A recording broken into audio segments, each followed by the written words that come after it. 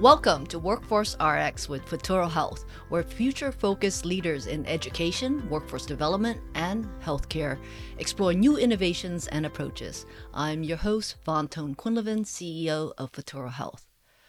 Skepticism on the value of higher education in the U.S. is deepening among prospective students and their parents, causing alarm amongst economists and policymakers about the implications of this trend on both the future workforce and our economy.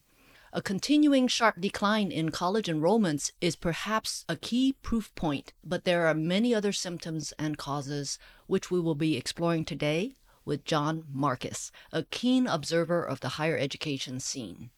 John is a veteran journalist who has written for many of the nation's top publications and is the higher education editor for The Hechinger Report, a national nonprofit newsroom devoted solely to covering education. Thanks so much for joining us here today, John. Thank you very much for having me. Absolutely. On this topic, there are many alarming statistics to choose from, but let's start with enrollment. In a story earlier this year, you cited that the percentage of high school students heading to college right after graduation has dropped from a high of 70% in 2016 to 63% in 2020. Could you paint a fuller picture for us of what's happening on enrollments? Yeah, so a lot of attention has been given to the decline in enrollment during the pandemic. We're down by about 1.5 million students since COVID started. But in fact, overall, the number of students in college has declined by 4 million since the early 2010s. That is unprecedented and widely overlooked until COVID happened. And even now, I think we're sort of focused on the more recent past and not paying attention to this longer term trend. It's not only that the national portion of students going right from high school into college in the successive fall, it's not only that that has fallen, but in some states the proportion has fallen even more sharply. Tennessee and Indiana, it's down by 12 percentage points, for instance. There's a sort of common wisdom that this is a result of the pandemic. People were demoralized by being in class virtually in high school. They thought that college would be much like that, and so they chose not to go. There's a lot of attention being paid to the fact that the labor market improved, and that might have sucked students right from high school into jobs. On top of which, by the way, there's been a long-term demographic decline in the number of 18-year-olds generally, just because of fluctuations in the birth rate. All of those things may have contributed to the decline in enrollment, actually, except for the labor market, where in fact fewer high school graduates of the last few years are in the workforce than went into the workforce before COVID, not more. So that kind of contradicts that theory. But the demographic changes are not enough to explain this drop, nor is the pandemic by itself. There are much longer term issues at play here. Most significantly, as you mentioned in your introduction, this growing public skepticism about the value of a college education. The cost of going to college has finally caught up with us, and many people have chosen to, vote with their feet and not go. They just don't see the value of it. They don't see that it's worth the debt. Interestingly, the last few months of conversation about forgiving student loan debt has had the inadvertent effect of reminding all of us every single day how much people borrow to go to college. And the other really kind of mind-blowing reality here that I realized as I was working on these stories is that parents of these graduating high school students are still repaying their college loan debt. And so they are reluctant to subject their kids to debt of that duration too. 2 generations of debt, that's very, very worrisome. And I can see why that would affect the decisions of students to pursue the cost of higher education. So on the value of higher education, the national polls do reinforce what you're saying, which is showing that 1 in 3 adults say a degree is not worth the cost. How did we get here? So there are a number of reasons that I think have contributed to this decline in this sort of public skepticism of higher education. It's impossible to overlook the political aspect here. There have been politicians and government leaders who have been beating the drum that college is a place where students get indoctrinated. There are speech issues that have arisen. All of those things, I think, actually do have an impact. Interestingly, this is something that I learned after we wrote about the huge decline in college going, when we began to hear from parents who very angrily were talking about, as they expressed it, woke Marxist faculty indoctrinating their children. How an engineering or an accounting professor indoctrinates a student into Marxism, I'm not entirely sure. But that's a widespread impression, not surprisingly, considering the sort of beating that higher education has been taking over the last few years for political reasons. More immediately and more empirically, I think there are a couple of things that colleges and universities have done that have hurt them. One is that they insist on listing a sticker price. That is the price that you see on the website for tuition, room and board fees, and other costs of attendance. Almost no one pays that price. People pay on average 54% of that price in their first year in college. And yet many students, including students whose parents didn't go to college or who go to poorly resourced public high schools and don't have college counselors that can explain this to them, they don't understand that that is not the real price of college. And yet colleges have stubbornly clung to this idea of listing a sticker price and then discounting it again by 54%. Incidentally, a terrible business model for colleges. If you were a private business and discounted your price by 54% of your principal product, you'd be out of business. And that is, in fact, why colleges are closing. Nonetheless, this is how they've chosen to do business: charge a high price and then make people feel good by giving them a discount or financial aid. The second thing that colleges have done, in particular, to sort of propel this skepticism, is that they've been very, very bad at connecting a major to a job. And as much as faculty and some administrators like to think that people go to college to become smart, to become citizens of the world, that their job is to impart knowledge, you can't charge what colleges and universities charge without addressing the return on the investment. What will the students get for what they're paying? And colleges have been really, really bad at articulating this generally. That is, they don't connect some major that has a name of a discipline that somebody made up in their doctoral thesis before they became a faculty member. They don't understand how that major connects to a job. It probably does connect to a job. I'm not suggesting that it doesn't. It's just the colleges and universities have been very bad at messaging that fact to students and prospective students. So without being able to see that connection, I think parents and their kids are and older adults, who are also an important market for colleges and universities, they're not seeing it, they're not getting it, and as a result, they're not going. Well, John, you've alluded to the woke environment in higher education, the discounting practices in tuition, also this inability to connect the majors to a job. Overall, this all ties together to a trend whereby there's an erosion of trust in our higher education system and our institutions. So what is higher education doing to respond to these trends? And have you seen any effective efforts being made to turn this around? Not enough, but some, yes. And that's because institutions respond best to their own self-interest. And with a gigantic decline in enrollment, universities have been motivated more, I think, perhaps than in the past, to make some changes here. So when you talk about connecting majors to jobs, some institutions have been doing a better job. One that comes to mind is Kenyon, which has what looks like the route map in the back of an airline magazine that connects every major to the job, the real world job that a particular graduate assumed. So you can look on this diagram and see English major and follow the trajectory to financial investment advisor, if that's the case, which is much clearer, I think, to a reader. Some other universities have done a better job, like the University of Texas, at connecting postgraduate earnings to majors. How much will you make if you major in a particular subject at a particular institution? A lot of universities claim that they provide that information, but it's fake news. It's alternative facts. Those numbers often have no basis in reality. They're mid-career earnings, not immediate postgraduate earnings, or they cherry pick the best looking numbers. But a few institutions have gotten serious about it, like UT, using census data and other data that provides a really accurate assessment of where students go and how much they make after graduating. Another thing that universities are doing increasingly this year is going to be really interesting to watch. Anyone that took economics knows that market forces would demand an adjustment in price. When the supply of customers declines, the price is often adjusted downward. And we have seen a number of institutions freezing tuition or even lowering tuition, in some cases substantially. They've tried this before, and there's an interesting outcome of this. When you lower your price, consumers sometimes don't think you're worth the money. And so when one institution unilaterally lowers its price and people look at the competitors that cost more, we, for some reason in America, instantly assume that that isn't worth it. So it'll be really interesting to see what happens there.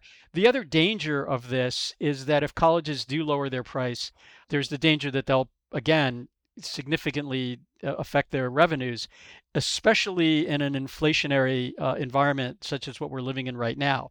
That's because if you think of the things that are increasing in price the most right now, it's energy, labor, and food. And those are the three mainstays of a residential university, especially in the North. And those are all costing these institutions more, which makes it harder for them to lower the price. In many cases, they lower the price to the average of what students are now paying anyway.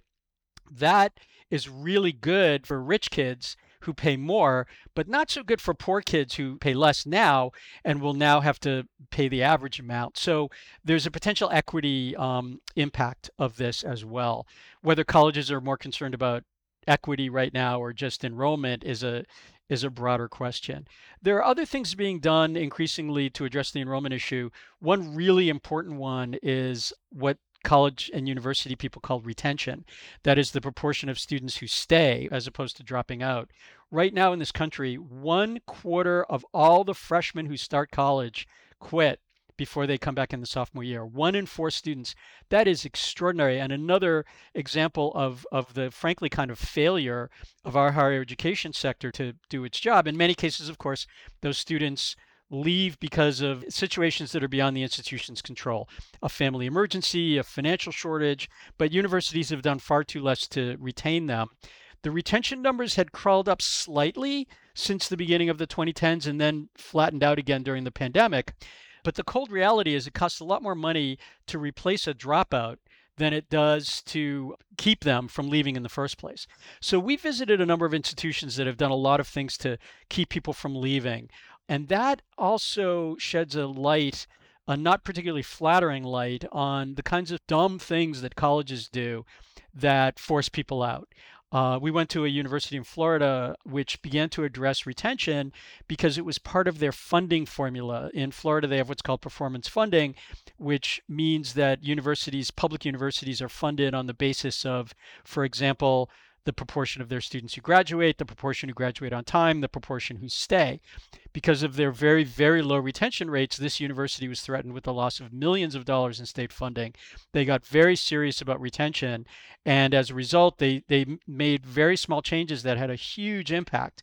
One of the most interesting ones to me was if a student went to the registrar's office and had a financial aid problem, they would, rather than say, go talk to financial aid, they would refer them to a person by name. That tiny, tiny difference in humanizing a giant bureaucracy has made a big difference in the proportion of the students who have stayed. So a number of universities are finally addressing this. In addressing it, I mean, not to sound like a cynic, but in addressing it, they're exposing how poorly they've been doing business in the past and just allowing people to slip out of their hands just by sending them to an office anonymously where someone else was going to say to them, I don't know, go to this other office and get this sort of runaround. Universities could afford to do that when there was an endless supply of students. Now there's not. And now they're getting serious about actually effectively helping students stay. That ties well back to your prior point, which is, especially the demographics changes and the shrinking K-12 population. If that population has shrunk, then the number of bodies that are coming into these colleges aren't as numerous as it was before. So now each student counts a lot more. Well, that 1/4 of the freshman class, that's a shocking statistic. Can I probe a little bit, John, on this issue of costs? You talked about market forces and price adjustment. The vast majority of costs on a campus is really the cost of salaries, right? Faculty, especially with the cost of living adjustments and tenure. How do colleges actually affect those cost elements? So that's true that labor is a significant proportion of the price of college. And that's something colleges and universities have often said in response to questions about why college costs so much. It is also true that There are a lot of administrators. There's been a huge increase in the number of administrators through a data analysis using federal data. We found that the number of administrators in the last 25 years has doubled while enrollment has actually declined. In some cases, there are good reasons for those administrators. They work in the development office, which raises money. They work in the sustainability office, which we didn't have 25 years ago. They work in Title IX. They work in mental health. Mental health counselors are considered administrators by the coding that the feds use when they count administrators. And I want to be very careful to say that no one has ever been able to empirically connect the increase in the number of administrators that we all sense with a specific contribution to the higher cost of college. But nonetheless, colleges and universities also do a lot of things. And people that work at colleges and universities will differ about this, I'm sure. They offer very, very nice benefits. They offer free tuition in many cases at their own institution or even at other institutions on a reciprocal basis for faculty and other staff. That's a really nice perk. It also, I think, sort of shields people that work at universities from understanding the pain that other people go through to put their own kids through college. They are 3 times more likely to offer post-retirement health care, something that almost no one in the private sector gets in this country. Very generous pensions, very generous health care, very generous matching retirement contributions, although many colleges suspended or reduced those during the pandemic. They do a lot of things like that for their employees that I think reasonable people might come to agree are expensive and contribute to the cost. But it is true that labor is a very expensive part of this. Many colleges have also, and this is no surprise to anyone that's gone to college lately, hired adjuncts. Adjuncts are very, very hardworking people, often professionals who teach their subject. They don't get paid very much. They're not on campus very often. And how that contributes to the quality of the education students get for the escalating price is something that is the subject of a lot of debate. I think in many cases, professional adjuncts add a lot to students by being a connection to the career field that the student might choose to enter. But there are other people who feel that the fact that they're not available for office hours, for example, is a downside. So colleges, while charging more, are providing part-time adjuncts. The quality of whose availability, not the quality of their teaching, but the quality of their availability is in question, or graduate assistants or teaching assistants. Interestingly, and this is also propelled by the pandemic, when everyone went remote and universities really, really badly needed graduate and teaching assistants, a number of universities that had for a long time resisted unionizing efforts by their graduate assistants and teaching assistants very quickly caved in and gave them contracts just so they'd stick around and help teach courses online. That added additional expense to pay a reasonable wage to those graduate assistants and teaching assistants that also keep a lot of classes going. So there's a lot of things on the cost side that could happen and that are only sort of sluggishly happening, or that might actually reduce quality, but not a huge amount that is potentially going to make a big difference. And that's a problem because there need to be. Well, let's talk about one interesting development you've reported on, which is how higher ed institutions are collaborating on dual admissions in an attempt to make it easier for students to transfer from, for example, a 2-year institution to a 4-year program. Tell us more about that. This is a fascinating new development and one of the solutions you were asking about earlier. Dual admission is separate from dual enrollment. Dual enrollment means that high school kids are taking college courses before they graduate. That has been a boon to students who have been able to take care of a lot of their credits before they even get to college, speeding up their eventual graduation, which is all a good thing. Dual admission is another thing entirely. Dual admission means that you're admitted to both a 2-year and a 4-year institution simultaneously. Transfer is a huge problem. It wastes billions of dollars in lost credits and tuition that has gone to take courses that students who then transfer have to take again because the second institution won't accept those credits. At a time when more students are transferring and want to transfer, we've made transferring extremely hard. Transferring is largely controlled by faculty who often understandably by human nature, don't think the way that some other institution teaches their course is as good as the way they teach it, so they don't want to confer credit for it. Something in the neighborhood of 80 something percent of community college students say that they intend to finish and go on to transfer to a 4-year bachelor's degree granting institution. Only about 14% of them actually ever do. So dual admission means that you're admitted to the community college or to the 2-year institution simultaneously with admission to a 4-year institution, usually public, but sometimes also private 4-year institutions, especially in states like Pennsylvania. We find this happening a lot because private institutions are very hard pressed for students. They're also hard pressed for diversity, which transfer students from community colleges, as you know, can provide. So dual admission is a promising, relatively new approach.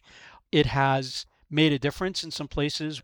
One area where we have some data already is Virginia, where there have been thousands of students who started at a particular community college, went on to one or another of 2 public universities, and stuck and are moving on their way to a bachelor's degree. That's far more than would have done it without this.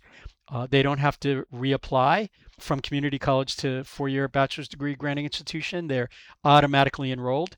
They often have the right to use the library, other facilities, and even join extracurricular activities at the 4-year university while they're enrolled at the 2-year institution. Often the institutions are in geographic proximity. They're next door. They're across town.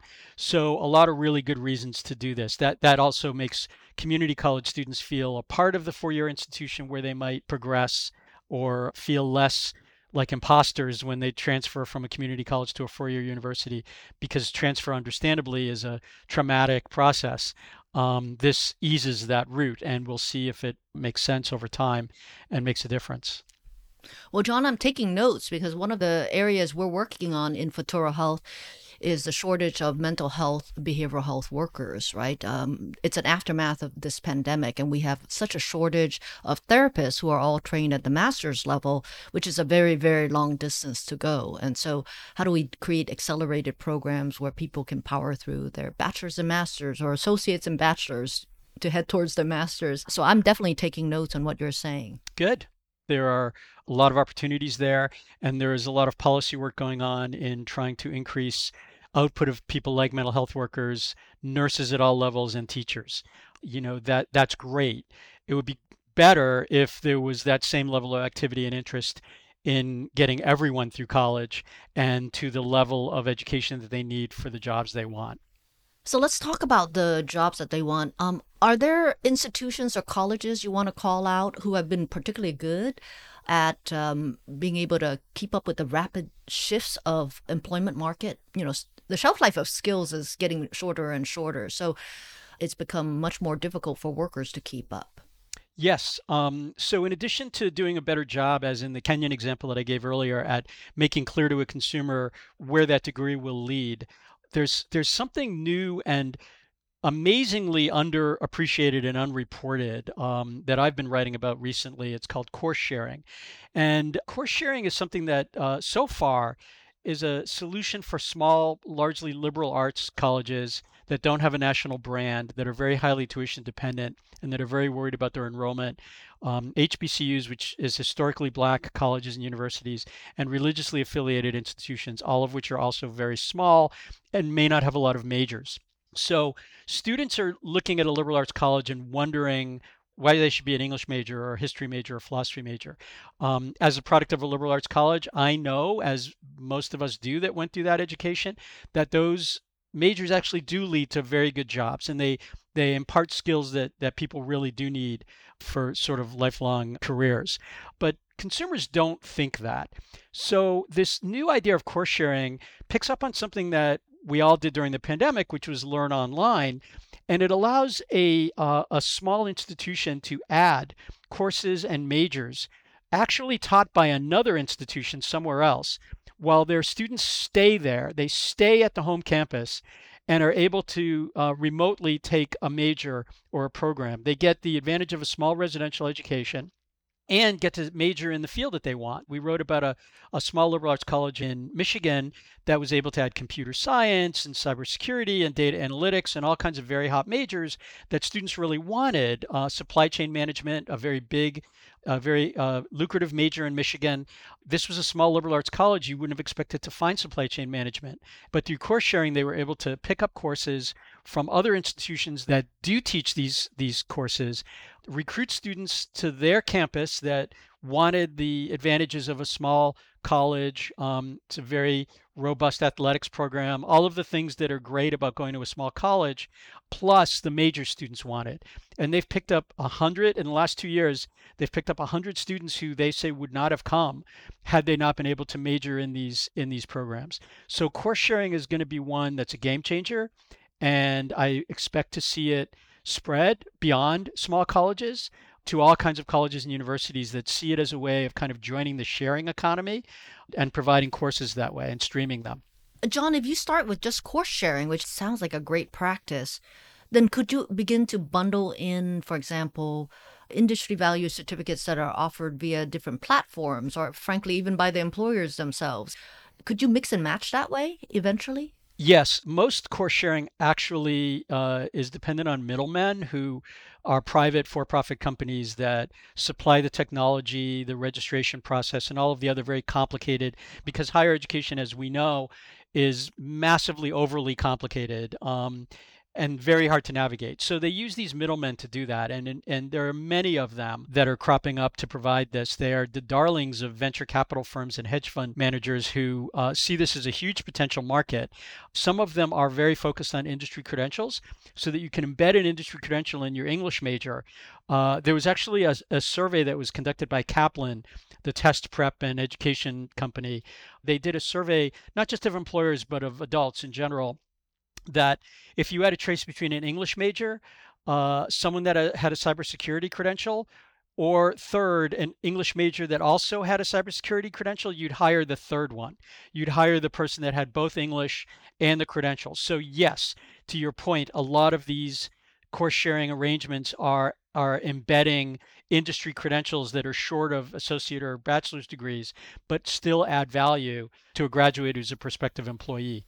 Well, I hope our listeners are listening intently to these best practices. You mentioned a little bit early on about the Biden administration student loan debt relief plan and made some commentaries about it. I was wondering if John Marcus were president and he were doing a debt relief plan, how would you have targeted that debt forgiveness? Oh, thank God that's not true.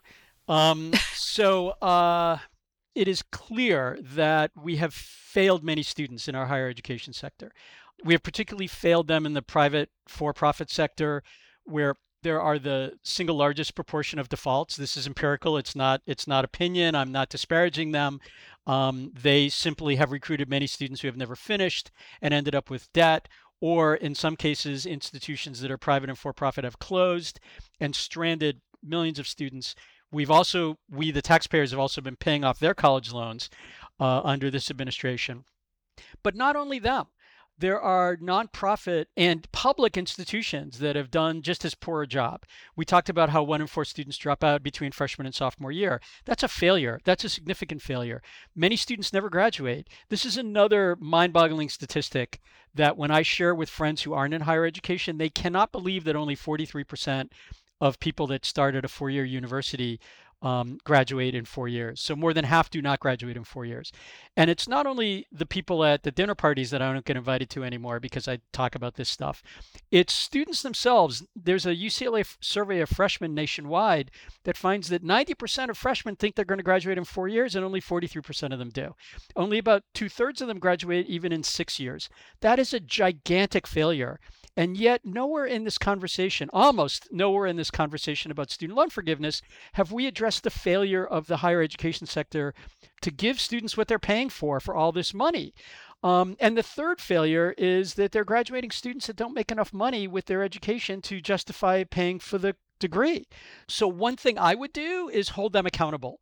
in some way. And there have been proposals over the years by politicians on both sides of the aisle, and now another one that's just been proposed to hold all higher education institutions accountable for their students who default on their loans. It's never passed. Colleges and universities have a significant amount of very quietly held lobbying power and clout, and maybe that's why. I don't know. I guess that. But if I was in charge of the student loan forgiveness program, I would have maybe lowered the eligibility lower than a couple that makes $250,000 a year, which is arguably enough to repay your college loans. In the great scheme of things, in spite of a lot of the criticism of this proposal, 91% of the people that are eligible for this loan forgiveness make significantly less than that. But it's a bad look to say that a couple making $250,000 a year, that other taxpayers should pay off their loans. But we have what we have. Well, you give us lots to think about. And so I'm going to pose you this closing question, which is, what's your crystal ball when you look ahead over the next 10 years? Where do you think higher education will be in the U.S.? And Vaughn, I'm going to wish I had something really happy to tell you, but it's not going to get better. Here's why. In 2008, we had a recession and people stopped having children. 18 years from 2008 is the mid-2020s, when this already horrible enrollment picture will go down even more, because there'll be fewer 18-year-olds even than there are right now. So there's been a long anticipated decline in the mid-2020s because of the decline in the birth rate in 2008. When there's an economic downturn, people stop having kids. So in the mid-2020s, we're going to see another giant over the cliff of enrollment that's going to put more colleges out of business, especially in areas like the Northeast and the Midwest that are already having trouble with enrollment. There was some hope that would recover, but in fact, during the pandemic, the birth rate went down again by 300,000 births in the first year. We don't know yet about the second year. That means that 18 years from then, rather than going back up, enrollment's going to continue going down. 300,000 fewer 18-year-olds is a big hit for colleges and universities. So on the enrollment front, we're not going to see much getting better. I'd like to think that now that it's an existential crisis, we'll see colleges and universities finally taking steps they should have many years ago to stop hiring, stop building, stop spending, start innovating, start using technology to work smarter, and to do a lot of those kinds of things to improve retention, diversity, and all of those other things. I fear that in the process of doing that, of keeping themselves afloat, they will jettison some of their mission statements, particularly of continuing to accept low income and other underrepresented groups, low socioeconomic status, racial and ethnic minorities, first generation students, because those are students that require a lot of financial aid in many cases and significantly more support because they come from under-resourced urban public high schools or rural high schools. That's expensive for a college. But if they do ignore that group, that is the only growing demographic that we have, particularly Hispanics.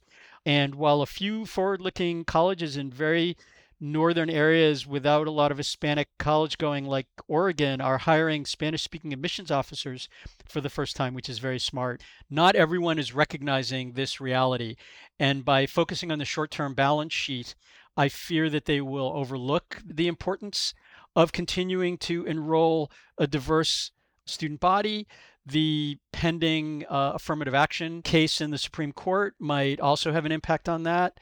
So I worry that things might get worse before they get better. I wish that's not how we were ending this conversation, but I'm hoping that we'll see more innovation. There you go, audience members. John Marcus has forewarned us of higher education's existential crisis that is to come. Let's wrap up for today. Thank you very much, John, for joining us and sharing your vast knowledge base and wisdom and insights into the world of higher education. Vaughn, so nice to be with you. Likewise. I'm Vaughn Quinlivan with Futuro Health.